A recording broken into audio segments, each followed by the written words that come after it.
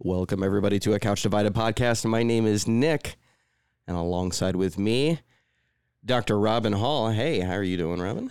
Excellent. I was waiting for my adjective. Oh, the wonderful, beautiful Dr. Robyn Hall, alongside of her. I'll let you say wonderful, beautiful. About my husband? Yes. My sweet, charming, sassy husband, James Baird. Who is growing his beard back. Oh, yes. I like the length that you have it right now. I mean, it's always good when you have the Santa Claus thing going on, but because that's you. I'm almost not embarrassed to show my face in public now. Well, But I do. Speaking of the Santa Claus thing, I will play that up when I'm working because I work inpatient psychiatric. mm-hmm. And I play on the Santa Claus lookalike, which a bunch of my patients will point out. And I love it because I'm like, no one wants to punch Santa Claus. No. Yeah. Everybody treats Santa with respect. I'm sure there are people that want to punch Santa Claus, but Yeah, somebody that has a traumatic experience sitting on his knee in the mall or something like that. right. Or like the movie Mallrats, where you just beat up the Easter Bunny. So, Well, now I'm terrified to go to work. good. We've created a phobic response for you. I just remember that You scene. actually, if you are good at it, like I mean, this is the qualifier I'm making because this is my assumption, but Santa Clauses during the season can make some legitimate bank, actually. Yes, they do. I have an uncle that does that too as well. You do not. Yeah, I do. Yeah. He's a big guy. He's got a big bushy beard, and he does Santa. I don't Do you know have a if picture of him? No, I can get you a picture. Okay. Of him. Yeah. And A great big bushy beard. yeah. What's that from? It's from Hot Fuzz. Hot Fuzz. That's right. Oh, that's right. With the big bushy beard. Yeah, I remember Hot that. Fuzz, yeah. And he has something that you haven't got. What's that? A great big bushy beard. Yeah. Well, I do like this length on you, but I prefer like the length at our wedding and the length that you had, right? Unfortunately, before you had to shave for work. That's my favorite length. It's just like a little bit off the face, and especially when it's like real nice and groomed. Yeah. I mean, I wouldn't date you, but I know somebody that would. That hurts, man. Yeah. Pain. Well, yeah, go ahead. Pinch punk you me. Yeah. We're back. We are recording on a Sunday mid-afternoon, actually before church. We have evening church, late afternoon evening church, which we normally would not do. But my husband, it doesn't have another time that we can all do this together. And I thought our discussion was so fun last time that we should make sure he was a part of the continued discussion. Yeah, I really enjoyed the last conversation we had with James, and I want to continue that conversation. We want to continue that conversation. Talking about your ministry, talking about the things that we do outside on the sidewalk. Of course, I have a homeless and addiction ministry too as well that I do with another individual, which we should have had him here, but he's got shout out. He's got like James 6 kids running around, yeah, and one on the way, yeah. And one on the way. Well, that's the 6 kids, yeah. I was so 5 currently running and a 6th baking. Currently. The 6th baking, yeah. We should have him on though. Yes. So we're shout out to you, and Valderrama. He is good at freestyle rap, and I've been trying to get him to do things for not only our podcast but for other people too as well. And he's just reluctant. He just won't. You never How asked did I not me know this? to freestyle rap. Yeah, he's actually really good at it too as well. I bet he is. And I am terrible at it, but I do it anyway. Yeah, I beatbox, and that's about all I can do, and not too many beats. It's just it's a half a box. It's more like a shoebox, but like, well, and his name is James as well. And I know all kinds of Jameses. Yes, actually, so the neighbor right to the east of us, his name is Jimmy, short for James. Yeah. Our neighbor across the street is James. Yeah. Actually, 2 neighbors right across the street are James. Yeah. So we are we have a James, what would that be? Not cubed, quadrupled. Wow. James 4. James by 4. James by 4. 4 by 4. Which is a boy band in the 90s. Yeah. Is that James not by cubed? 4. I think that is cubed. Is that not? No, that's 3. That's 3. Is it? Oh, well, shows you how good I am. But I understand why you would think that because a cube has four sides. That is exactly what I was thinking. No, that would be a quad. Quad is so you guys can see like how well our elementary and middle school math paid off. So James, wait, do we have any business, Nick? I mean, you can always email us with your questions and comments, or if you just want to say hi to couchdividedpodcast@gmail.com. I'm all tongue-tied today. couchdividedpodcast@gmail.com. Email us there. Get a hold of us there. That's our contact. Or you can also message us and comment on us and follow us on social media. Yeah. And Instagram, Facebook and Instagram at a Couch Divided Pod. Both the same name, and you will find us on there. We will reply to you, or we may answer your questions here live on the air. Of course, we will never share your personal information or your name or anything unless you want us to. I guess we would, but that would be with your permission. I guess only. But in the works is a website and all that stuff. We've been talking about that for a while. Hopefully a studio. And then hopefully a little studio spot with maybe cameras going on. And so you can see our beautiful faces, and we'll be on the YouTube or the Rumble or whatever is appropriate for. Oh my gosh, I don't know anything. I don't even know what Rumble is. What's Rumble? Yeah. Is it a new one? Yeah, it's a new one, and it's they're encountering the same problems too as well. But it's more of like the alternative to YouTube because they don't have the much strenuous community guidelines, no censorship. Yeah. So a lot of the Christians or the conservatives, notice how I differentiate those two, are going over there. Sure. So, they're not synonyms for sure. Yeah. Well, not anymore. Right. So, with that, James, you ended our last episode with a question for Nick. Yeah, I think we have the audio of it. Let's put up that audio, and here you go. If I don't get the chance to ask this question on the actual podcast, I want to put this question out there for you to answer when you do it. Okay. Okay. I just want your overall thoughts on, because this is something I think about a lot. I work inpatient psychiatric.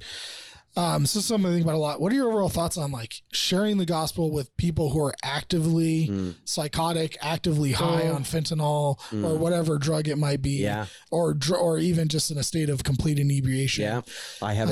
I'm very interested in that. Yeah, and your thoughts on that? I have an answer. And I do have an answer for that. Before I give that answer to that question, that's what we led off with, or what we left off with in the last episode. You say you work in a psychiatric ward, and then you said high on fentanyl too as well. Do you get both of those kinds of patients in there, or do you have? Yeah, we don't ever have anybody who's currently high because the hospital I work with is essentially the county hospital. So we handle all of the involuntary cases. Mm-hmm. So in order for someone to be involuntary, there's obviously has to be a process to go through.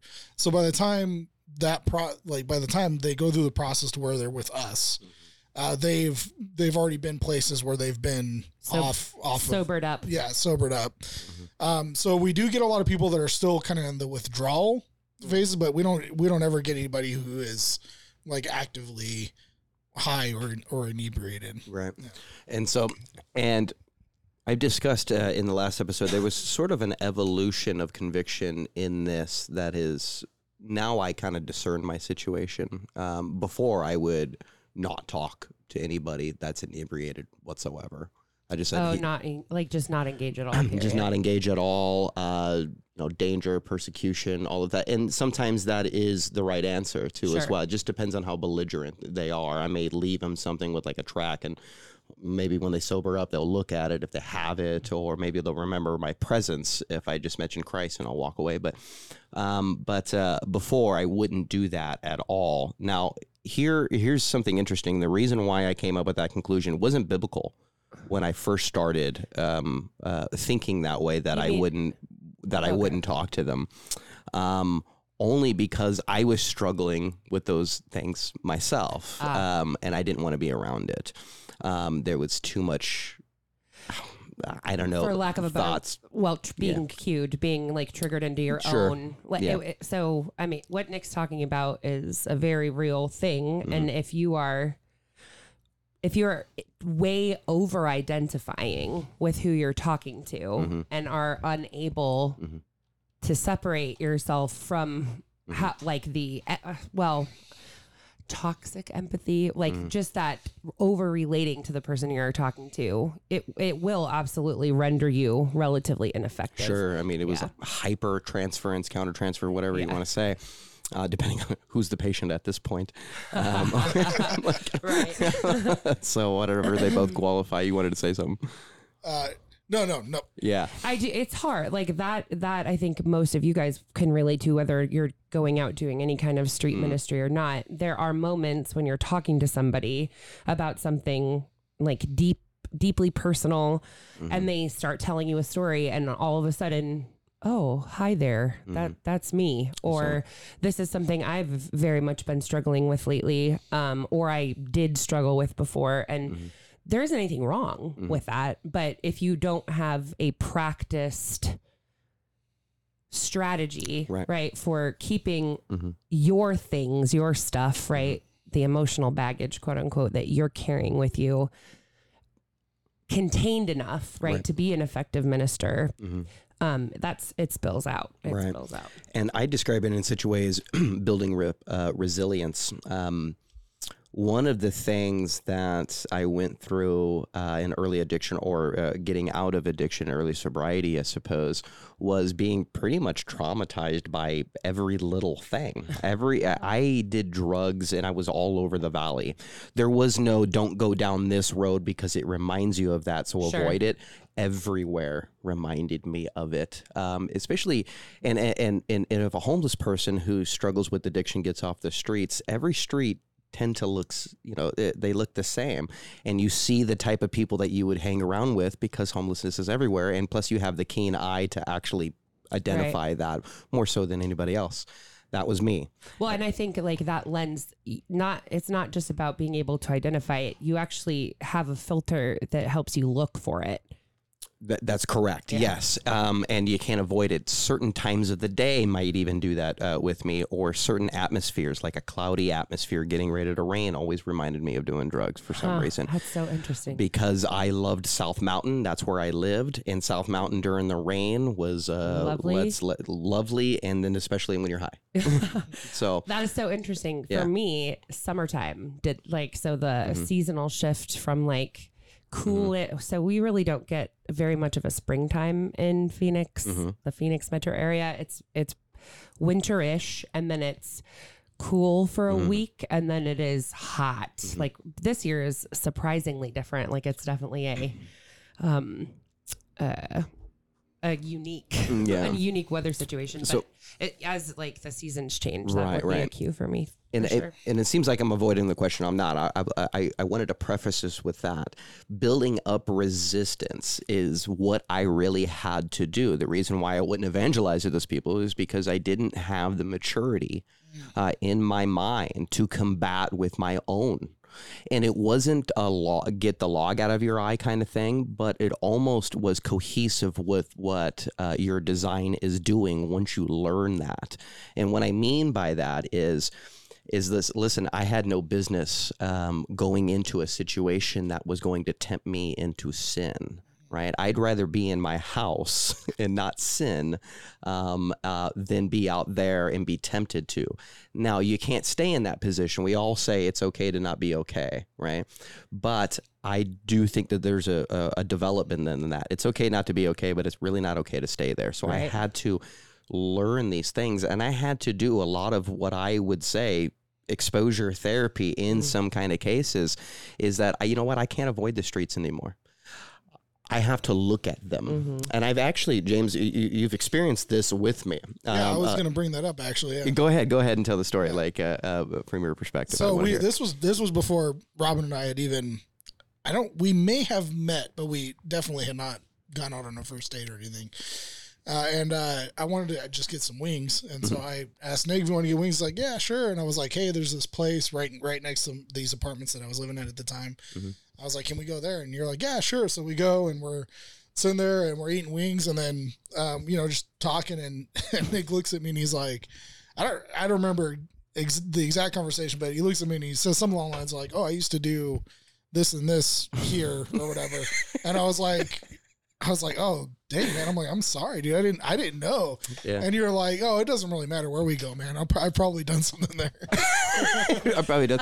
And that was at the time where it's like, you know what? I'm not going to avoid this. Yeah. I got to deal with it. And I got to look at the kingdom of God and the redemption of my environment as well as my own soul. It has to be cohesive with that, right? If he has dominion in heaven and on earth, then even the places that I used to do bad things and sin against him, I have to look at it through the lens of his authority. And that's what built up my resilience. It was called the Glass House. It's not called there anymore. And I had a traumatic experience walking around that whole area under psychosis. Wait, that was the name of the restaurant? Yeah, that was the name of the Glass House. Okay. It was sort of a sports bar kind of atmosphere, but they served pizza and wings and things like that. Huh. And we went there after church just to get some pizza and wings, and they were good, and they're really good. But at the time when you were saying let's go there, I didn't tell you until we got there. Yeah, but right when you said that, I go, yeah, God, okay, that's probably the last place I need to go to just look through your lens. Sure. And then look, I have a buddy here. Right, a battle buddy. Yeah. And it's not that I'm going to be battling there. I looked at it through it. I'm like, listen, I have an entire new environment. I would never go to this with a Christian. That means my environment has been redeemed. I am a child of God, and that took me a little bit to get lodged into my heart, and not only my heart, but to the processes of my mind. I think so. I like actually the perspective that it's really not the environment at all that gets redeemed. It's you. Yes. You get redeemed. And I look at my environment differently. Right. And so I love which is counterintuitive to a lot of studies. I know that our environment affects us. Sure. But I'm a new creation. We affect our environment. That's not what you're saying. Yeah. Right. And it isn't actually like knowing that going to that place was suddenly going to be better and safe and not triggering in any way. And that you weren't going to be reminded. It was that you were different walking into it. And I think that's very important. The point you were making, like right after I got sober, you needed to stay home. Yes. Off the street. That scripture that says, be still, know that I am God. I know it's not in the literal sense. You know what I mean? Right. But to me, it was. Don't move. You're going to mess this up. Right. And just sit there and pray for a little bit. You know what I mean? So, but the point is that God actually tells us that we will not stay stationary. Like that's not what happens. I gotta move. Once you are saved, you don't stay in that same fragile, brand new baby, just reborn disposition. And it is scary. And that's okay. Yeah. Right. And this is not a critique on Apologia or Jeff Durbin at all, because I've heard him exhort people, hey, don't go down that area if you struggle with that. And I actually agree with that. And so I don't want anybody to go, hey, you disagree with Jeff Durbin. Right. But my situation, I believe, was unique in the sense that I ruled Arizona. Well, so I think that it's unique because God was calling you back there. Yes. And a lot of places that I didn't want to go. That doesn't happen for everybody. No. But we're not supposed to be afraid, right? Now, like you don't say to somebody who is 3 days sober from alcohol, let's go to a bar and just sit there and watch everybody drink. And that first year I did nothing. You don't do that. Like we are actually obligated to do things wisely as Christians. I got rid of my phone and my laptop that first year because I just didn't have the maturity to handle it. And I preface it that way. Before, when I was thinking of getting rid of those things, I just thought they were evil and I would never be able to go back to them because I had the disposition of once an addict, always an addict, which has actually affected my evangelism. And that's why I wanted to get back there too as well, because it affected all those things. I couldn't do the things that God was commanding to do. That's why I don't like these words like introvert or extrovert, even though I acknowledge their disposition. We seem to identify by those things, and it prohibits us from doing things. So identifying with it isn't necessarily the problem. It's allowing that identification to keep you still. Right. That's exactly what I mean by that. Right. Like, so you might be like if you were going to take some psych measure that looks at extrovert versus introvert, you might fall clearly on one side or the other. But that has nothing to do with what God expects of you in terms of hospitality, serving the body, going to church, being in fellowship with other believers, exhorting one another, supporting one another. None of that. Like, you might very much be, quote unquote, an introvert, and it doesn't excuse you from participating at all within the body or extrovert within the kingdom. So you still actually have not answered his question. Yeah, no. And so the reason why I preface it like that is because it was affecting my evangelism. And so I go, all right, now that those desires are gone, or I believe that they're gone, I should be able to talk to them. And sometimes they're just not going to listen, and so I'll say something about the gospel and then part ways kind of thing. But if they're at least sometimes coherent and I'm able, because I'm able to handle that situation and know how to handle that situation, not only by experience, but the continuation of evangelism and going out there and just understanding what they're saying, I will preach the gospel. And then maybe in that quiet moment of their lives when they're regretting everything, which they probably go through every day, or with some kind of guilt, they'll remember the Christian that comes to them. And I actually believe that about all people. Now, I know that certain dispositions of psychosis or the psychotic nature, you're not going to be able to receive. If I can discern the situation that you're just not going to be able to receive, then my help to you is that of benevolence or whatever I'm capable of doing. But I wanted to start off with that only because a lot of the times we're reluctant to evangelize because of our own lack of resilience to temptation of sin. Sometimes apologia goes out to the strip club. I tell anybody if they struggle with sexual immorality, don't go out there. And it's not because you're looking at a strip club and you may be tempted to go in. It's because usually they tempt you with their bodies. And if you can't handle that, if you can't look at that evil and be prophetic, because of your virgin eyes or your lack of resilience towards this, then go build that up. We'll help you. But that's what I've come to now, the conclusion of doing that. Some people are just not going to be able to receive it at that moment, but that doesn't mean that there's not going to be moments later. And a guy like you will end up seeing those people over and over again. So the first thing you do that you always pray, if you're able to engage, that of benevolence and mentioning even Jesus when you're doing that. Christ is taking care of you, God's on your side, whatever, you know what I mean? Those little things will always lead. I have to believe that God can regenerate even the most, insane, out of mind person. If he, David said, he won't come to me, but I'll go to him. And we use that for children. But I do believe that God can meet them.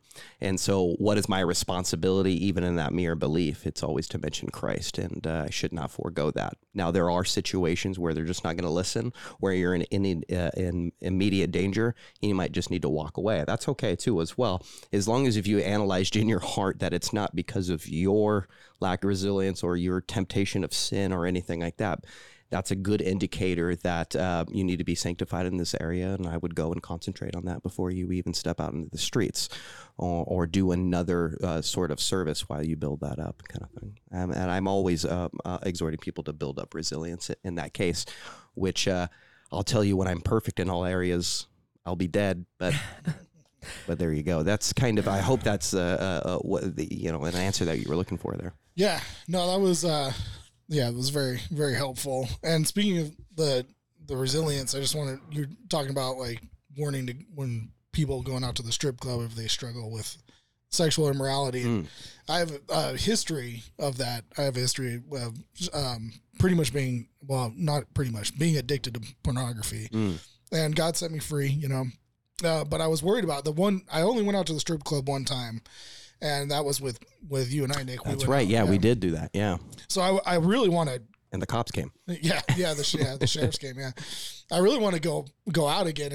I thought it was a very fruitful time of evangelism. I just, schedule wise, whatever. But where was I going? Oh yes, resilience. So I was worried about the very thing when we decided to go out. I was actually concerned about the temptation. Right. But what I experienced when we went there was, because they did come out, a bunch of the ladies came out and, would, shake their butts or whatever, boobs at us. And what happened was, I was honestly like, it was actually just disgusting to me. Yeah. Like, cause it's so like, I don't know what's the word, like childish for one thing. You knew exactly what it was. And then, so childish. And then also just so like lost, like so like just a depraved mind. And we read scripture before we even did that too as well. And because I'm not going to lie, I came from that past too as well. There's always going to be something in me because of my male, that is attractive to a female, persona and body and all that. That I think that we read Proverbs 9 or something like that. The woman of adultery. Several chapters of Proverbs, we read several chapters of that just to prepare our minds, and then we went out there and did it. And that is in a course of ministry and evangelism too as well. Is that that you want to prepare your mind and that you want the word of God lodged in your heart and in your mind, so that you'll be able to exhort correctly and make sure that you're doing things correctly. I think that we have to walk in a manner worthy of the gospel, and that is getting the word into our hearts. Yeah, and so I know. So you did answer the question absolutely. The reason, and I just expand on why, like what caused me to ask that question, is because when I'm at work, well, one, I have to be careful if I want to keep my job about proselytizing, but it happens, right? You're still going to talk about Jesus. But every time I would talk to a patient that was delusional or in active psychosis, like every time I talk to them about Jesus, like they're literally just taking what I'm saying and they're running it through the filter of their delusion, and then they just incorporate it into their delusion, and it's like disheartening. I'm not gonna lie, it's a little disheartening because it's like you didn't actually hear anything I just said. You just added it to your delusion and turned it into something completely what I did not mean at all. So I've kind of just like, honestly, stopped doing it because I got tired of that. Maybe that's something I need to. Robyn, I'm curious to hear what you might say in that. If you know something like that is going to go down beforehand, what would you suggest? Waiting till they calm down, or? Okay, so I've been quiet for a couple of minutes because I'm not sure like exactly what my conviction is over this anymore. If somebody is floridly psychotic, and psychotic is different than what we use in terms of like a pop culture like phrase like psychopathy, that is not what we're talking about. We're talking about somebody who is actively having difficulty with reality testing their hearing and seeing things. We actually did an episode on that. Right, we did. Yeah. You can check that out in our archive. They have strange and fantastical and sometimes like very weird beliefs that are happening.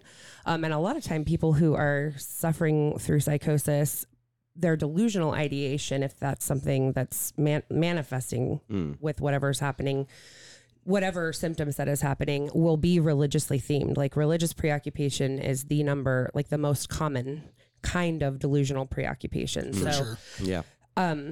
So that I know, clinically I know that. I also know clinically that somebody in that state of mind, well, I mean, somebody in any state of mind, but especially that state of mind, is likely to decide very, very quickly whether or not you are friend or foe.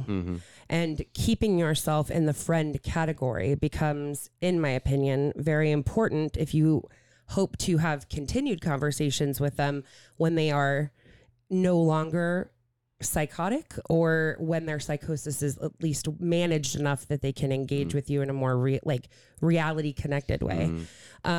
I would very likely refrain from saying anything super so if I was the one encountering this, it would be like in a locked unit in a state hospital, something like that. And if I knew that a patient had delusions that were religiously themed, rather than saying something like repent and believe the gospel, I might simply challenge something they say that is clearly very inaccurate or false about Jesus, about what we know is true about God, with something like, well, that's not the God I know, or that's not the God I believe in, rather than specifically trying to use like the full gospel, right? Like a statement of the gospel in that moment, which I think effectively does what you're talking about, Nick. Like if they don't remember because they're in a drunken stupor, but when they wake up, they have my pamphlet, or they vaguely remember I was the guy out there who said I was a Christian. The problem though, like where I come up, like where I'm playing my own devil's advocate, is we actually know that God's word never returns void. Right. So while I do believe that you could be wise or unwise with how you approach anyone with the gospel, we are actually just charged with making disciples. So ultimately, what you were saying, James, like watching somebody take what you say and immediately incorporate it into their delusional ideation, your responsibility actually ends with sharing the gospel. So whatever happens when somebody has heard what you've said and then is integrating that, that's really one of those like, okay, and now I'm going to lean into God's sovereignty and really trust that their salvation, this person who I'm speaking about Jesus with, their salvation was never up to me to begin with. And I think that is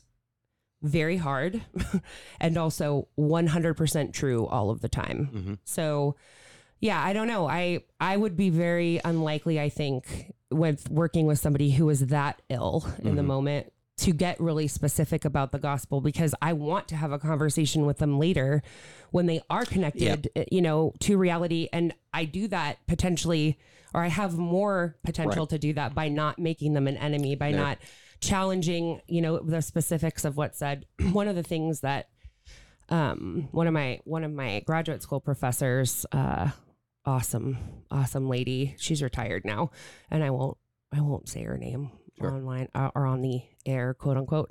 One of the valuable jewels, like the pieces of advice that she gave me before I started my internship at the state hospital, was, related to how you talk with people who are fluidly psychotic, fluidly meaning actively psychotic, right? They are in a psychotic state. So they are not connected with the reality that most of us share. They're in their own reality. And it was that you can actually comment on somebody's experience of something without condoning or supporting directly, like indicating that you believe or agree with what they say. So for example, what I mean by that is I had a guy when I was at the state hospital, awesome dude. I actually don't even remember how old he was, late 40s, early 50s, somewhere around there. And a psychotic disorder was part of his presentation.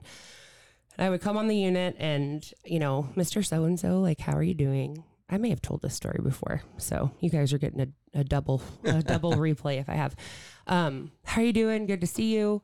Oh, Dr. Robyn, it was awful. Like, it was awful last night. Oh my gosh. Well, what happened? What's wrong? They were at it again. And so this part of this person's psychosis was, and this will frame like the time period, actually, at night, he always believed that he had a device that had been implanted into his chest. It's actually a pretty common. I did. I believe that too. Yeah, that was my mind, but not my chest. Right. Yeah. So some kind of like mind control. That's the idea, the theme that you see. Some kind of device that feeds special information, special revelation, some kind of control over behavior, thoughts, whatever. So this gentleman believed he had some kind of radio device that had been implanted into his chest when he was in prison, and this radio would pick up conversations that were taking place between Trump and Hillary during the primary elections, when that tells you how long ago this was. So at night, he was up listening to quote unquote secret phone calls that were taking place between Hillary and Trump. So rather than say there is no way that happened, because of course he didn't have a device implanted in his chest, like, you know, there was not there. If to say that would just put me immediately into the category of people that don't believe what he says. Right. So rather it was like, oh my gosh, that sounds exhausting. Like how terrible, which you can comment on. Like how awful would that have been? I'm pretty sure like the soundtrack in hell would be that phone call, right? Is on loop. So you can actually comment on somebody's experience of something without saying, oh yeah, I totally believe that happened. Yeah. Without condoning him. So I think, you know, with this specific kind of population that are either they're out of their mind because of some disorder that, you know, that's happening, or they're out of their mind because they're blitzed with whatever substance, or I feel like it's very similar. It's probably less important what specifically you say, right? In terms of sharing the gospel, because they're not connected to reality. But I don't believe for 1 second that if you were to take the approach of just setting up like a box, like they would have Trafalgar Square in England, and just preaching, I don't like, who are we to say that that would return void, even if everybody in the audience was drunk as a skunk or otherwise? Actually, I have a similar experience. I was sitting outside of a Starbucks, and this guy rolls up with his bike, and all of a sudden he starts yelling, and I go, oh, he's on one, you know. And he comes out of this DMV place, this authorized retailer, and he looks at me and he goes, I asked for a job, and how can they not give me a job? And I'm like, I'm thinking in the back, and I was like, because you're high right now, man. You know, I know you're high. And he starts talking to me, and I'm like, I have my Bible. And he goes, what did you read in the Word and things like that? And just starts going off. And I noticed that he was looking, because I had a stack of books. He was looking at my books, then he was looking at my pen. Then a guy came out of Starbucks, and he was ordering pizza at Papa John's, and he was listening to him, and he was just doing this. And I go, okay, you can't see Nick right now, but he's doing the shifty eye glance. Yeah. And I go, this was, I'm just 4 years removed off the streets. And so it's fresh in my mind what he's doing. He's picking up on patterns that are, you know, causing him to not quarrel. Actually there. Yeah, right. that are not actually there. This is all set up in his mind. He's saying this is all set up, or at least that's what I speculated, because that was my version. That's I mean, that can be a really common component in paranoid ideation, right? And so he starts talking about Christ and everything like that. And he's got the utmost for my highest. You remember that devotional? Oh yeah. What's that? No, I don't remember. Yeah, I forgot the author. What devotion? What does that mean? Like a morning coffee devotional? Yeah, it's like a devotional like a daily, book. Yeah, daily devotional. It's a profound devotional book. Right, yeah, it's common in Christendom. I'm actually questioning your faith now that that you don't know what utmost for my highest is. Utmost. He had a little pamphlet, and he thought that was the word of God, you know. And I'm like, okay. Oswald Chambers. Chambers. There you go. And I was like, how do I tell him that's not the word? It's a good book, but it's not the word. And when he's picking up on these patterns and I'm deciphering, I was like, you know what? I'm just going to cut the BS here, and I'm going to say it that way. I was like, well, first of all, I noticed that you were looking at my books, and are you thinking this is set up right now? Are you thinking that I'm a part of somebody that got planted here? I just said it. And he goes, man, how did you know that I was thinking that? And I go, because I used to be in your position. I had an advantage. I wasn't a patient at a psychiatric hospital or a doctor where you can't really say those things. On the streets, you can actually just cut through the stuff. And I was like, and that guy that's talking right now ordering pizza, he's in on it too, huh? And he goes, well, that's what I was thinking. When you say it out loud, it sounds absurd. That's what, and so he was there, but not there, kind of thing. I mean, that's actually pretty impressive. That he could even break through to hear you. Right. Yeah. And that's kind of how I was under methamphetamine psychosis too, as well. Where it's like, you can almost see you acting the way that it is completely antithetical to your normal disposition. Crazy. And that's what you're thinking. You're like, man, and so I knew that because he was on a level of cognitive ability where he could at least talk to me, but that he was just extremely paranoid in a lot of cases, which elicited my thought of, and I'm like, are you running from something? Because usually methamphetamine addicts like to walk, and he did not look homeless. Or if he wasn't out on the street very long. So I could just tell. I was like, you're clean right now.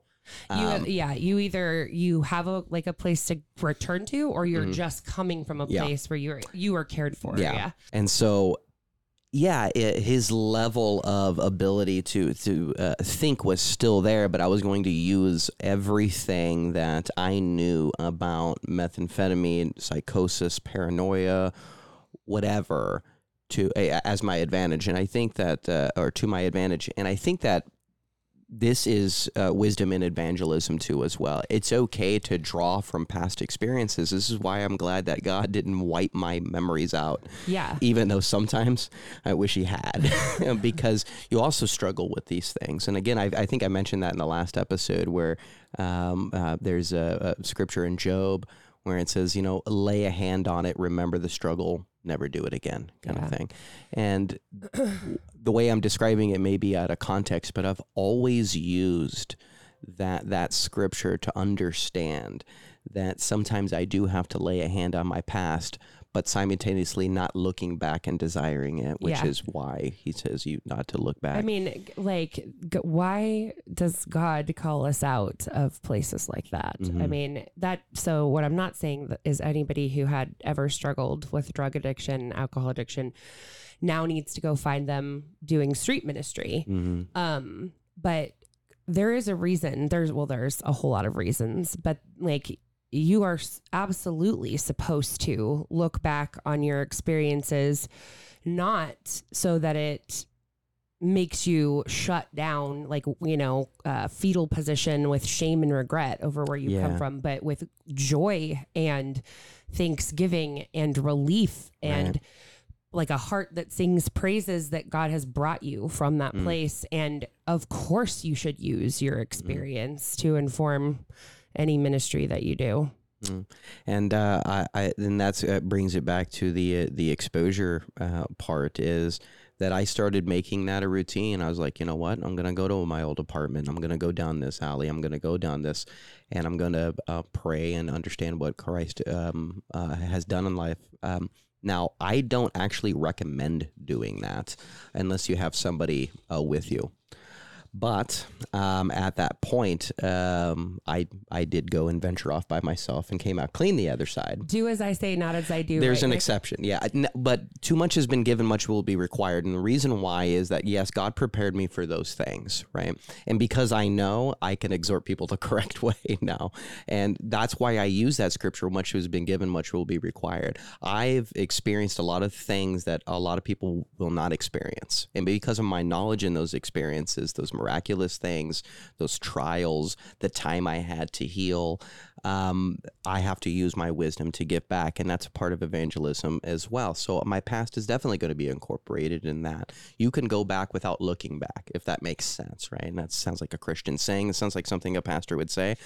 The Bible tells you not to look back, not to put your hand to the plow and look back. You're not fit for the kingdom of God when you do that.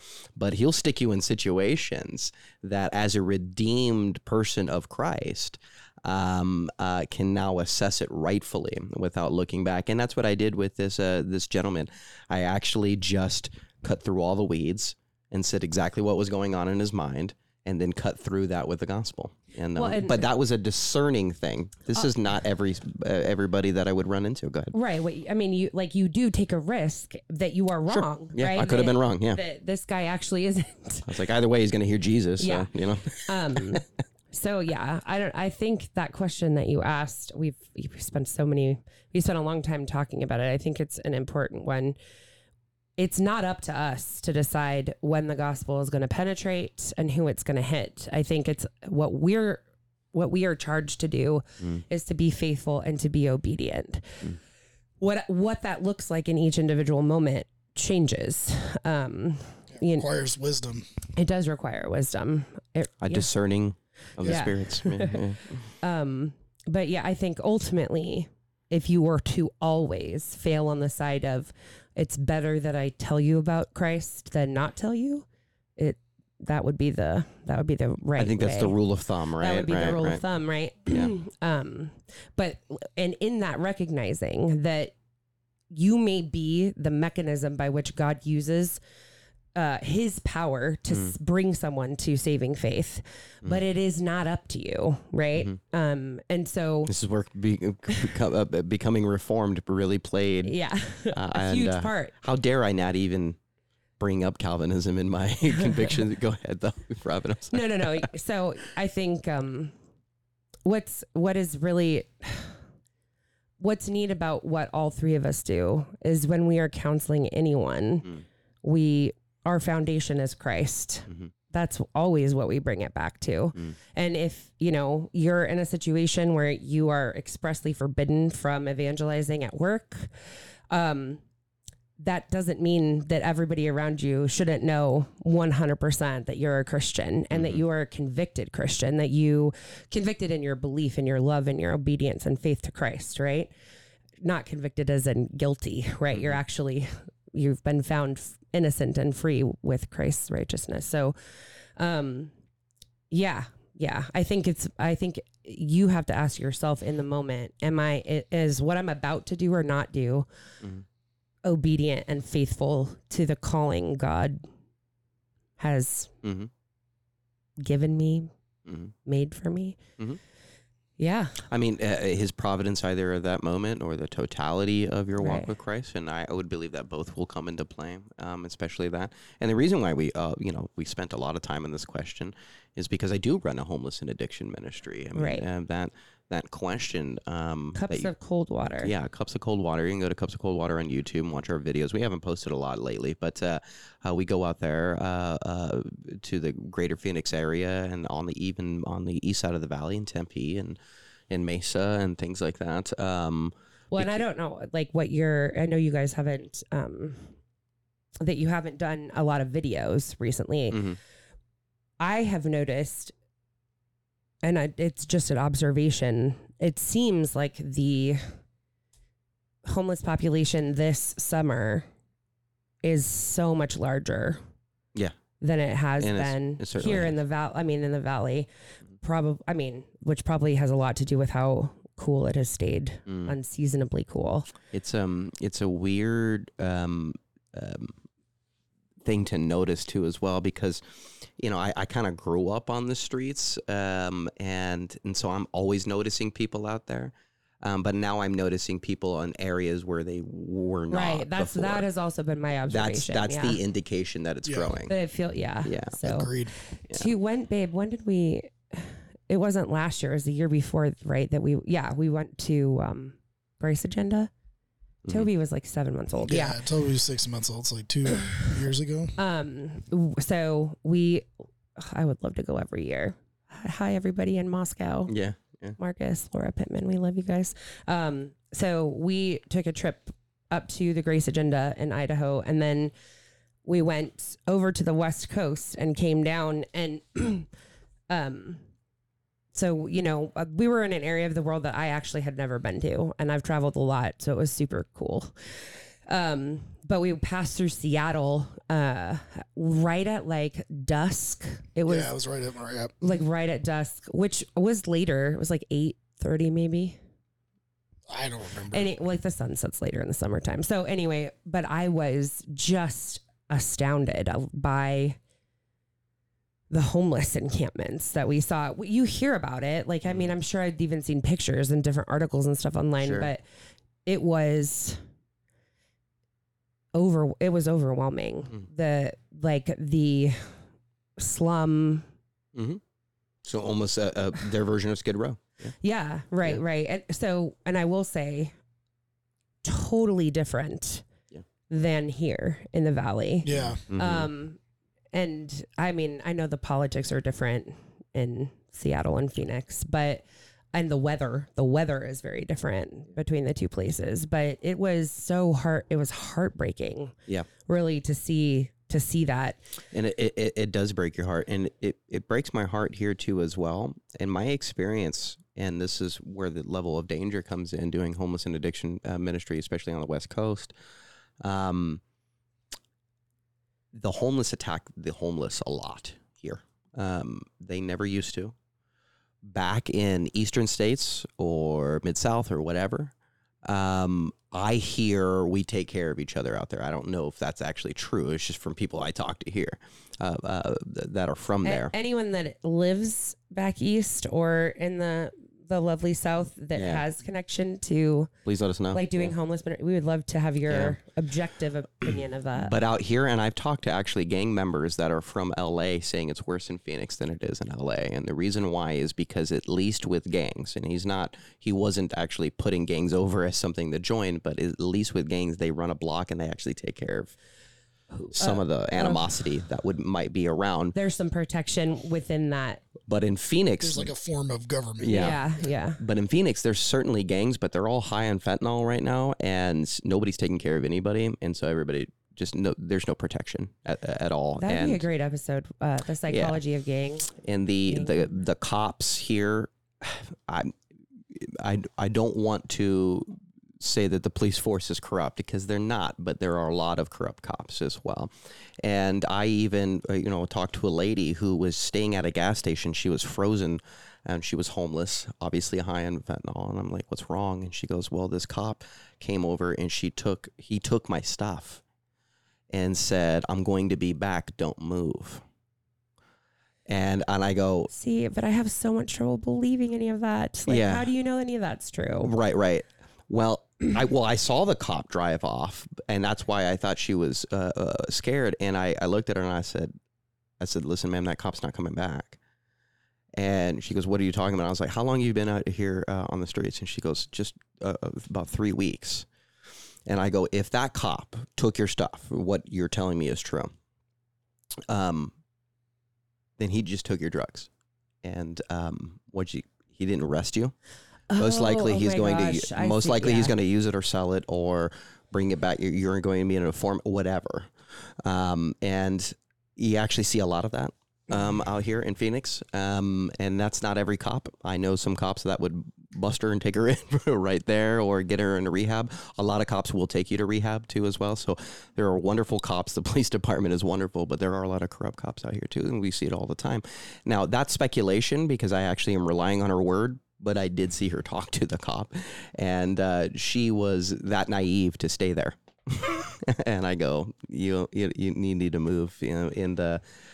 Some of that is the level of control that they have over some people too, as well. And there's a lot of stuff. And then of course prostitution is out there too as well. What do you do with that? You know what I mean? I've talked to a few different prostitutes with what they call managers on the streets, but it is a pimp. And the pimps nowadays wear tennis shoes. And what I mean by that is it's not Big Daddy Kane with a limo. It is another person who is also high on fentanyl, smacking somebody around so that they can get drug money. And, we'll see him over at the trash can, yelling at us not to talk to them because obviously we either look like cops or we look like evangelists. A lot of people think I'm a cop. I have sort of aviator type of glasses, and I have to make sure that Nick I take those off. Just in case any of you were wondering, you would never mistake Nick for a cop. Yeah, I know, right? Especially if you know me. Yeah. But when you're out there, you're a cop. You know what I mean? Especially because the way you talk, some people are daunted by my voice. Of course I have to learn slang. No, I don't have to learn it. I know it. And my demeanor changes out there too as well. So I adapt to my environment. That is, we talk about psychology of evangelism, to a Jew, I become a Jew. So how do I become an addict without doing drugs? Well, it's knowing the streets, know their vibe, know their language, and you go out there just like anything else. So. Yeah, but probably not by yourself. Find yourself a Nick, right? Yeah. And let your pastors know what you are feeling. I've gotten yelled at. I've gotten yelled at for going out there by myself. Yeah. Don't be dumb. Yeah. Don't be dumb. I've been homeless and addicted people for about 7 years. It's only within the last couple where I started making it a ministry. Go ahead. I was just going to say, while Nick absolutely does not look like a police officer, Nick is amazing at spotting the cops. we were at I think it was Camelback Family Planning. Just go ahead and expose me for my criminal activity. I was ministering at Camelback Family Planning, and we now know who there's these officers in Phoenix that are like community liaison officers, and they're literally assigned just to like keep peace with like groups that are like protesting and that kind of thing. So we now there's a couple of them that we've known long enough and we know who they are and what they drive and all that. But this was a while ago, and I was at Camelback Family Planning, and I was ministering out there, and Nick showed up to minister there. And he walks up, and as soon as he walks up, he looks at the parking lot, and he turns to me, and he's like, "Who are the cops?" And I was like, and I'm like, "What?" Because this is not. It was they don't drive marked like marked vehicles. Like, they were like in a Hyundai or something, and I was like, I looked at him like, I don't. What are you talking about, bro? And then like 15 minutes later, like they get out and they come over. I forget what they wanted to talk to us, but they came over to talk to us, and they had they pulled out their badge. They were detectives. Yeah, and I was like, okay, well, that's I guess that's a good talent to have with the cops. and I don't think they were trying to hide, because they know that we know anybody on the street. They weren't really trying to hide, but they were big black SUVs around the corner. Some guy's looking at us as a cop. No, but this was like a guy in like a red Hyundai. Yeah, I remember that though. I remember that. And there's a lot of things that we spot out there. We spot drug deals out there. I spot James, the other James. I'm not gonna say his last name yet. I already did. Yeah. Oh, Balderrama. Yeah. James. And he. Likewise is good at spotting all these things, probably better than me, kind of thing.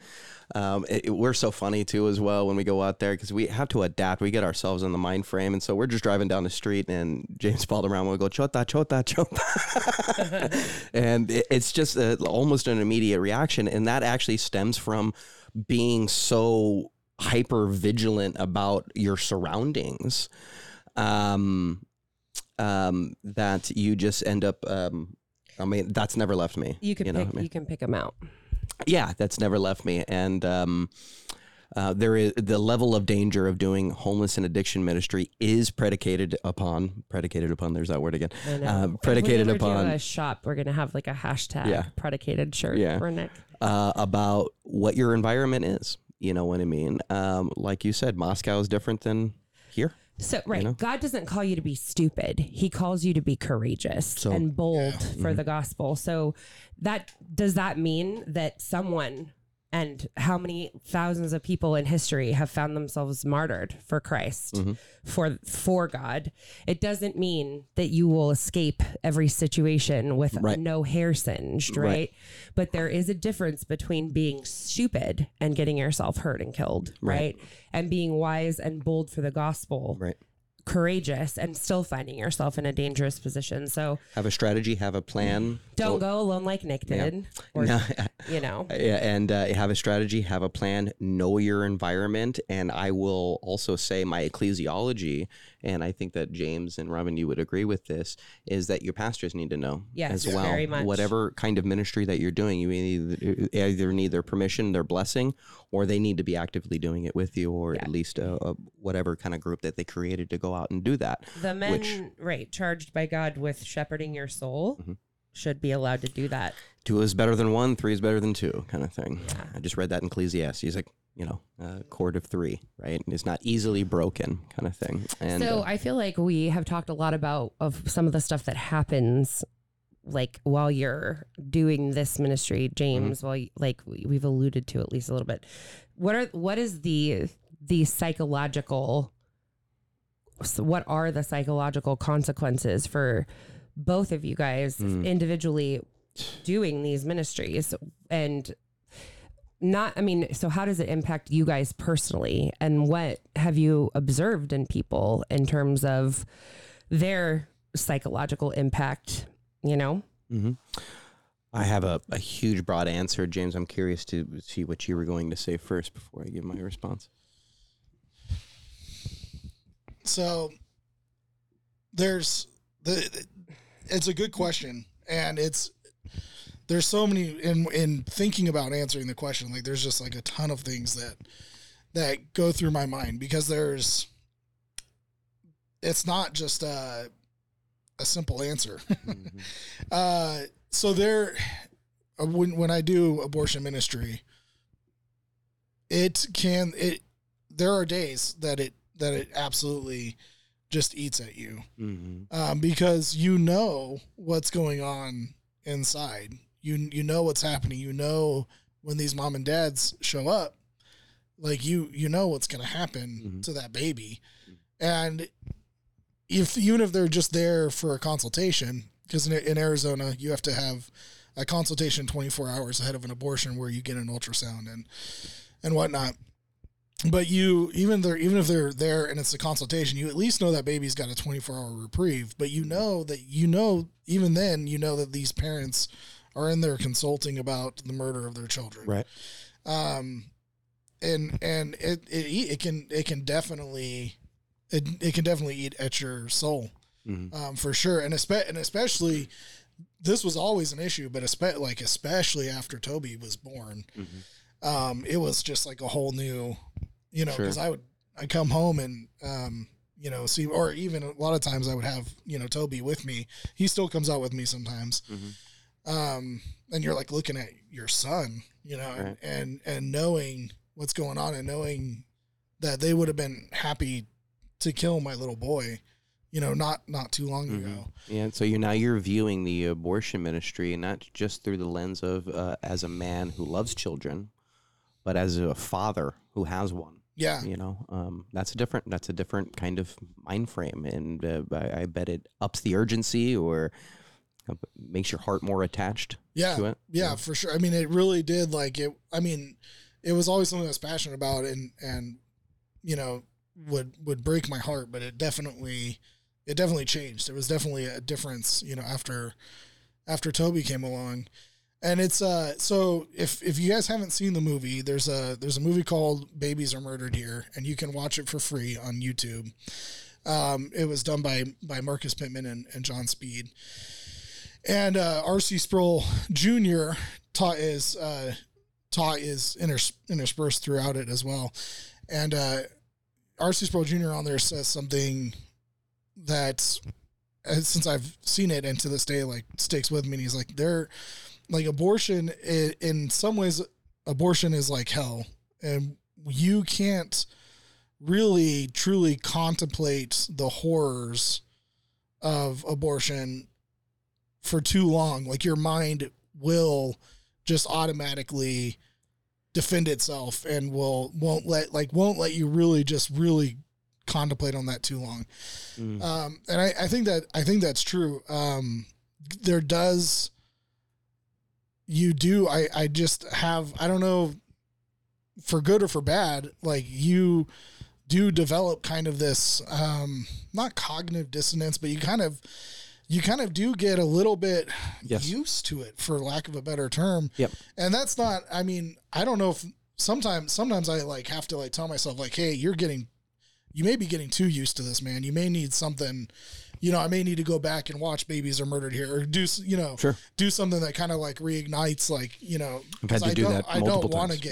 I don't want to get too used to it, but you kind of do, like, your mind just kind of has to like set up like that distance, that space.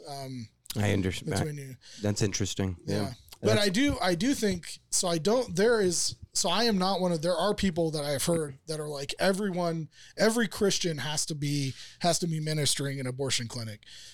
I'm not one of those people who say that. I do think that there has to be, I mean, I think every Christian should at least like maybe go out there and pray at least once, or even at least if you're want not, to. yeah, or at least, like, I think you should experience it. But I'm not one of those people who, like, every Christian needs to be doing this on a regular basis.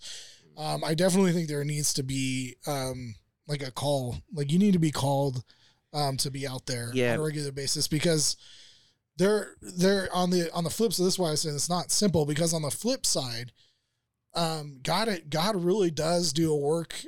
Like, when you're called to be out there, when this is something God has called you to do, there truly is a joy and doing what God has called you to do and being faithful to God's calling for your life, and just being faithful to show up, and the joy of the Lord, even in these horrendous death camps, even at these gates of hell, there's a joy of the Lord that happens. And even like, and when you minister with other people too, then there's the camaraderie too. There's that special camaraderie that you get to experience. Trauma bonding. Trauma. Is that what they call it? Is that what it is? Yeah. It's a trauma. Okay. Well, it's like veterans, right, that deploy to active combat theaters in wartime. There is something very special and unique that occurs when you are with the people that you lived through hell with.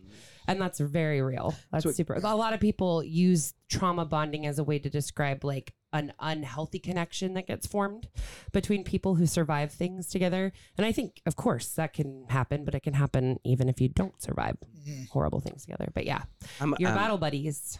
How many days are you out there? So right now I'm consistently out there 3 days a week. There's a different clinic I go to. Oh yeah, sorry. Robyn's telling me not to be specific. So there's I mean, if we're not stupid. Yeah. But so I go to a clinic, a different clinic each time. So Tuesday I'm at one clinic, Wednesday I'm at a different clinic, and then Thursday I'm at a different clinic as well. And those are just the days I have off. I also have, because I work 12-hour shifts, we work 3 12s. That's how my schedule works. So I do have 4 days off, but like Sunday is like, that's the only time that I have like where it's just us and the family. Sure. So I have today being a day we invited Uncle Nick over. Yeah, today Uncle Nick. Well, Nick's part of the family. Yes. So. There you go. Thank you. So I have these like, I do have to check because like I have these like desires where I'll be like, I'm going to start, because one of the clinics is open on Sunday as well. And I'm just like, okay, I'm going to start going out on Sunday as well. And then I have to be like, and Robyn's very good at like helping me in a very like respectful, totally not belligerent, but she's good at being like, love, like you need to also have this time with your family. And I'm like, yeah, you're right. You're absolutely right. I need to realize that this can't become more important than my primary ministry. Right. In the home. But all that just, so there's a lot going on. So it eats at your soul. It just depresses you, and you can feel it sometimes, palpably feel it out there. But then at the same time, there's this joy of the Lord that is your strength, and God just gives you the grace to do it faithfully and bring the gospel to bear. Like a peace that surpasses all understanding. Like the longer I'm a Christian, the more I understand about God's character, the more like personal experience I have with that gift from the Lord. But the more that you understand like what that really means is like the assurance and security that you have in your belief in Christ through Christ actually keeps you peaceful even at the gates of hell. Right. And that isn't to say though that you aren't going to contend with the like absolute utter awful, wretched, deplorable heinousness that is a gate of hell. Yeah. and this is the hardest moments for me outside there are when I get a mom to engage with me and she is clearly convicted. She's clearly torn, maybe in tears, and I'm pleading with her.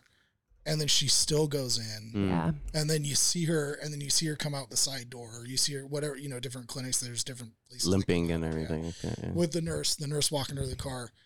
That's the worst. Right. Like, like you saw the conviction, you thought, oh man, God is working, right? You're like, oh, God's working. She's going to change her mind.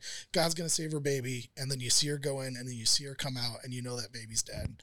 Yeah. That's definitely the hardest thing. Life is going to be difficult for that mom too, as well. If she was already thinking that before she went in. Yes. Yeah. Yeah. So you have that double, and you see that, and the realities of that too, as well. And thank you for being out there. If you want to support James Baird and his ministry, it's a gospel-centered baby rescue ministry, www.p24min.com. That's Proverbs 24. Yes. That's what that stands for. Yeah. The letter P, 24, min as a ministry, min.com. And is p24min.com. For you, Nick, it's Cups of Cold Water. Cups of Cold Water on YouTube. And we're getting ready to wrap. But can you answer the Yeah. Okay. I was like, we're getting ready to wrap up here, but I want to answer that question as well. I want to echo the joys and the rewards of going out there and evangelizing, because some people do listen and some people do get better, and some people we see God emphatically move their hearts. I just got a person off the street 2 weeks ago. And I even spoke. I haven't actually spoken to him directly. I spoke to his wife. We got a man off the streets. This was about 6 months ago. And he's been in rehab ever since. He's now a sponsor. He's working for them. And he had his wife text us and say, thanks for doing what you do. You saved my life. When you hear those things, that you're doing the Lord's work in there. That's Can I say something about that? So yes, it is super wonderful to get that kind of feedback when you're doing ministry. But I think it's extremely important that you remember there is no obligation on the part of our Lord to show you any of the fruit of what you're doing. And he chose to do that. When he does, we should fall on our faces and worship him, because we aren't obligated. I don't know why recently I've just had that metaphor as it can be applied for architecture, like cathedrals, buildings, churches specifically, where the person that started building it knew no one they knew currently was ever going to see it completed. This generational mindset, we've lost a lot in feeling like the only way we can know that we're doing God's work is if we see fruit immediately. And that's just not true. And we aren't owed any feedback about whether or not what we're doing is fruitful. Your job is to be faithful and obedient to what God's called you to do. Yeah. And we should be able to rely on that solely. And something that we need to repent on when we demand that from God. Right. Because it's easy to get discouraged when you don't. I know, that's something that James and I have talked about with his ministry specifically. It's so discouraging when you are out there consistently and you are calling and you are being faithful and you're being obedient and you don't see any moms turn away. And it's heart-wrenching. But it's really important, while we're heart-wrenched, to recognize nowhere does it say that God is obligated in any way to show us that fruit. He's not. And we aren't actually in a place where we can judge the fruitfulness of it, right? And then there's the other side to it where, you mentioned, depression, a sense of urgency, maybe even jadedness, bitterness. Dealing with addicts, I'm just going to say this. Maybe you would concur, especially out there on the streets. When you're dealing with an addict, it's another way of saying you're dealing with a liar. Yeah. They lie a lot, and when they're lying to you. You can't prove it, but you just know. Dealing with people, let's just say 30 to 40 different people a day, and they're all high on fentanyl. And you heard the same story coming out of this guy. You heard the same story coming out of that guy, that girl, that guy. Oh, I have a job first. I this or that, or I just talked to my mom. It's like, no, you didn't. Right. And doesn't matter if you did. We see couples out there, and one wants to go to rehab and the other doesn't. And the one is not going to go to rehab without the other. Oh, yeah. Now, I tell them, first of all, stop doing that. Just stop. You need to break up. It's okay to break up. Now, maybe I'm not going to be so blunt, but sometimes I am, and sometimes it's the girl holding the guy back. It's not always the other way around, but we get a mixture of the two. But then also, most of the institutions don't let couples come in unless they're married. Talk about a codependent nightmare. Right. Because, well, you know what? You got two addicts. First of all, two addicts don't need to be together like that. You know what I mean? They need to be separated. You're not gonna find a thoroughbred. Yeah. You're just not. Most of the time, they give me that story though, as of I'm doing my duty of protecting this person, when all along it's you that doesn't want to go to rehab, and I know that, and so don't lie to me. Well, and you know it too. Yeah, 9 times out of 10, I'm right. If I'm wrong, I don't really care about being wrong on that situation. I'm just going to. It doesn't matter, because what I'm going to exhort them with is the truth, and that's Jesus Christ. You need to be sober. And I always tell everybody, it's not about intoxication, and it's not about sobriety. Life is not about sobriety or intoxication. It's about Jesus, but you do have to be sober doing that. So now sobriety is meaningful. However, you start to get to know your city. And it does parallel with situational, like parenting. You start to think about those things. You start to think about your government. You start to think about how you can impact change. You start to see problems that enable addiction, and it's easy to start not only holding the addict responsible, but everywhere else responsible too. And you can get very bitter driving down the street, even when you're not doing ministry, just going, ugh. And that makes sense. And you want to give up only because you're not only dealing with liars, you're dealing with people who are enabling them, and you don't want to even live there anymore. Like it's like I felt like I just need to get out of Arizona. It's a wreck. It's just fentanyl ridden. You're gonna go to a place without homelessness, right? It's just fentanyl ridden. They're attacking each other. All they do is lie. The government doesn't care. I'm leaving. And the grandiosity of the problem is so huge when you are just one or two or three people standing in front of it. But then there's these moments where God gives you, and you're seeing the fruit right there. And then I used this is having a background in behavioral health and counseling and everything really, really does help. I was talking to a woman who was 27 years old. She looked like she'd been on the street for a while. She was actually on probation, and I don't even know how she was going to pass her UA. She was just hoping that she wouldn't get called that day. Fentanyl will go out of your system in about 2 or 3 days. Along with the same thing with methamphetamine. Weed is 30 days, but no one cares about that anymore. Well, at least 30 days, depending on how much adipose tissue you got. Right. And nobody cares about that anymore nowadays. I'm not sure if the government really cares if you drop a dirty UA with marijuana. I just don't care. I have no idea. I haven't checked in on that. Well, she starts describing, herself and why she's out there. And she goes, I try not to pick my face. Meth addicts pick their face all the time. And I go, oh, well, and James, and he goes, oh, do you tend to do that because of the methamphetamine? And she goes, no, I want to be a dermatologist when I grow up. Oh. Now, I've told that, see, and you get what I'm saying right there. Yeah. I've told a lot of people that story without implying what I mean by that, or without implying what I know. And they go, what's wrong with somebody saying I want to be a dermatologist when I grow up? And I go, she's 27 years old.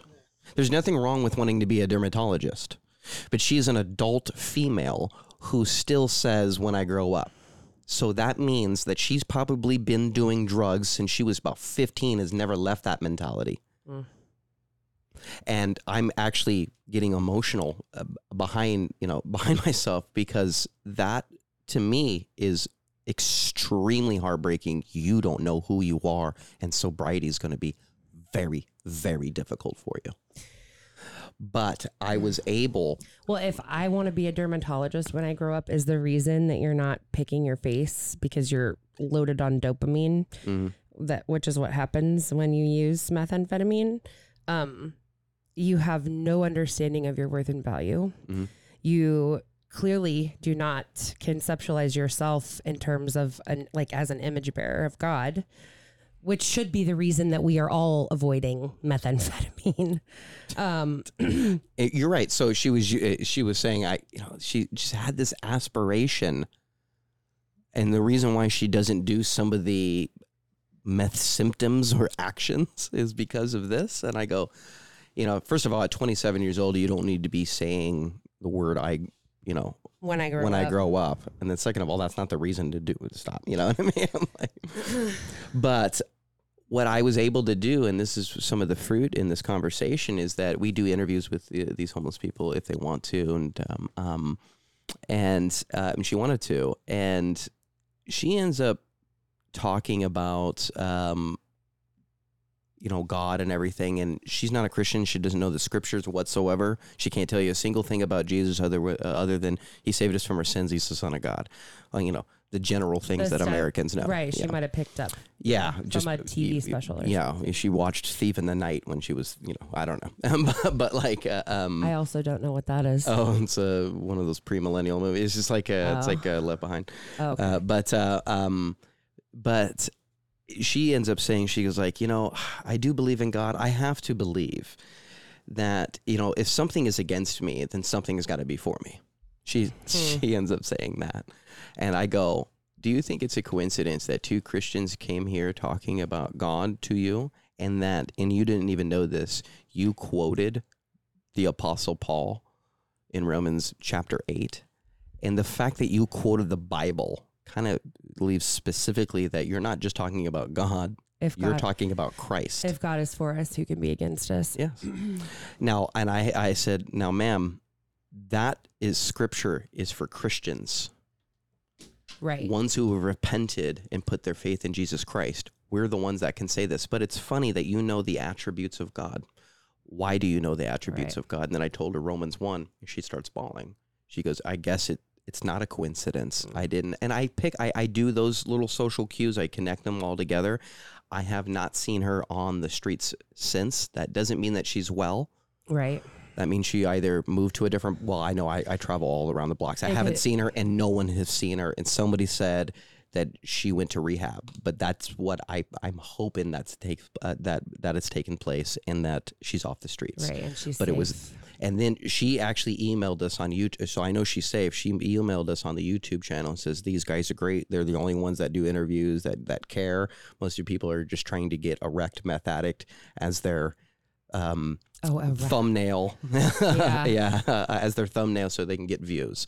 But these guys, though they want to grow their channel, actually care. And there's a couple channels that do what we do too as well. So we're not the only ones out there doing that. But and we see the fruit of that, but also in a heartbreaking manner, And I didn't know, Robyn, if you knew where I was going to go with that story, but it's the fact that she said, well, I want to be a dermatologist when I grow up, broke my heart. Yeah.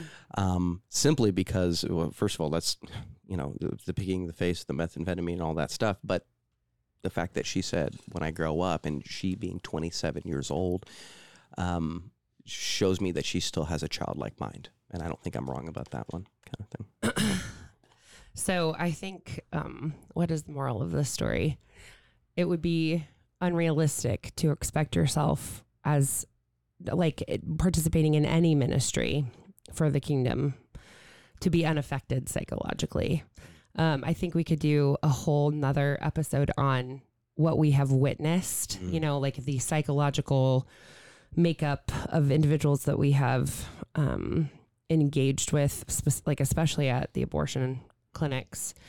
To kind of bring this back, though, to what the conversation really started as, with June being hijacked for pride, and, potentially feeling as a Christian, as a believer, like you would like to engage the community that you see so in your face celebrating sin. You should do that, and you should do it with boldness, and not because your opinion is right, but because God says these things are sinful and the wages of sin is death. I don't know how many of you guys follow Allie Beth Stuckey. Oh yeah. She's awesome. If you don't follow her, you should check her out. But she posted something I think within the first week of June. It's the 11th today. So you guys are going to get this. It'll be like the middle of June already. But I really, really love this post and I wanted to share it with you guys. I'm sure she shared it on Facebook too, but this is on her Instagram. And then like end with a plug for all of our ministries. So, let's see. The post actually starts with, the title of it is 7 Ways to Glorify God This June. Pray. So 1 would be pray for your unbelieving friends. Make a list of 7 friends or just people you know who do not know Christ. Commit to praying for one of them each day of the week in the month of June. And I would exhort us to just continue to do that, right? Like not just in June, but forever. Number 2 is share the gospel. Find 7 opportunities to have gospel-centered conversations with unbelievers. At the grocery store, with your friends, at work, with a family member, or with a stranger God places in your path. Number 3, and I love this, support Christian businesses, right? So most of you guys are probably at least nominally familiar with, Targets, the whole Target thing that's been going on. So it's not, we aren't supposed to just be offended when corporations celebrate sin. How can we do something about that? That isn't just let's boycott Target. And I love this, support Christian businesses. So can you find 7 Christian business owners to support this month? Replace Starbucks with, and she's talking about people that are, I think she's in Texas. I could be wrong about that, but locals. So, in Phoenix, a whole ton of Christian business owners, Susie Martinez and Susie's Flowers and Gifts here in the Valley.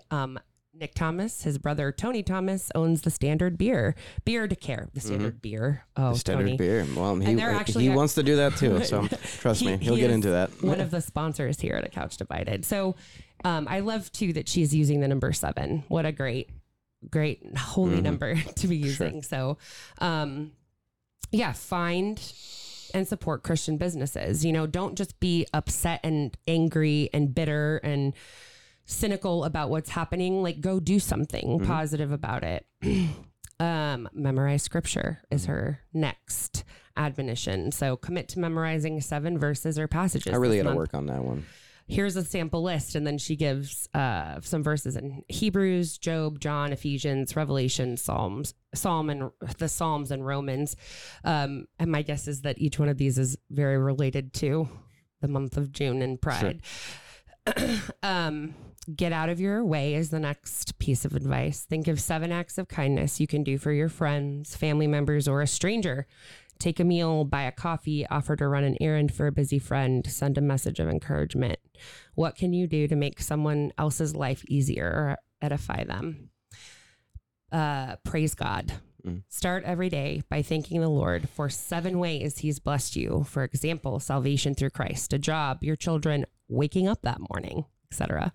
She just does some throat punchy things so gracefully. And then the last one really quick is have fun. Create 7 fun, phone-free experiences with your family or friends that don't require giving money to entities that oppose your values. So, I love that. And I like how she just, sat there and thought of those things too as well, and I always appreciate her. And I love the way she talks on her podcast too as well, because she just goes to town without pausing. She just goes to town. Yeah. She's very quick-witted. Yeah. I like that aspect too as well. Find out, ask in your church's prayer page or your next Bible study, who here owns businesses? How can I support you? How can I pray for, if you can't financially, that's fine. Yeah. Your encouragement and prayers are so necessary. For ministries. This might be cool too as well. If you have a Christian business, then let us know.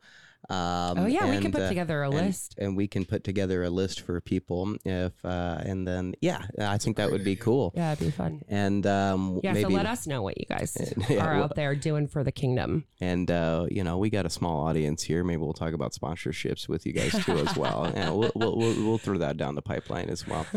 I like how she said, get out of your way. Yes. And that's why I've been losing weight, because I was like stepping all over myself. And, just my, whatever belly was in my way. Yeah. Does it wobble to and fro? But no, get out of your way is a really good as a post millennial needing to take dominion. Yeah, I'm in my way a lot. Don't be the person that is like telling yourself, "I don't pick my face because I'm going to be a dermatologist when I grow up." Yeah, I'm going to be a dermatologist. Right, Yeah. Just go do it. Like it is actually okay to be afraid or nervous when you are in a situation that requires courage of you. In fact, it wouldn't be a situation that requires courage if there wasn't some risk involved in it. And the best news, though, of all of that is we're actually standing on the only solid ground. Everything else is what? Sinking sand. Sinking sand. I've been using that scripture a lot lately. And I sing it like the song. Yeah. Well, James, is there anything else that you wanted to say about your ministry before we wrap up here? No, other than I covet your prayers. Yes. Sure. Pray Definitely. for the ministry. We'll definitely be praying. And as we said, stand on the word of Christ. That is building your house on stone. Right. All other words are sinking sand. And if you catch yourself on sinking sand, look to Christ and take heart. He has overcome the world. We love you guys.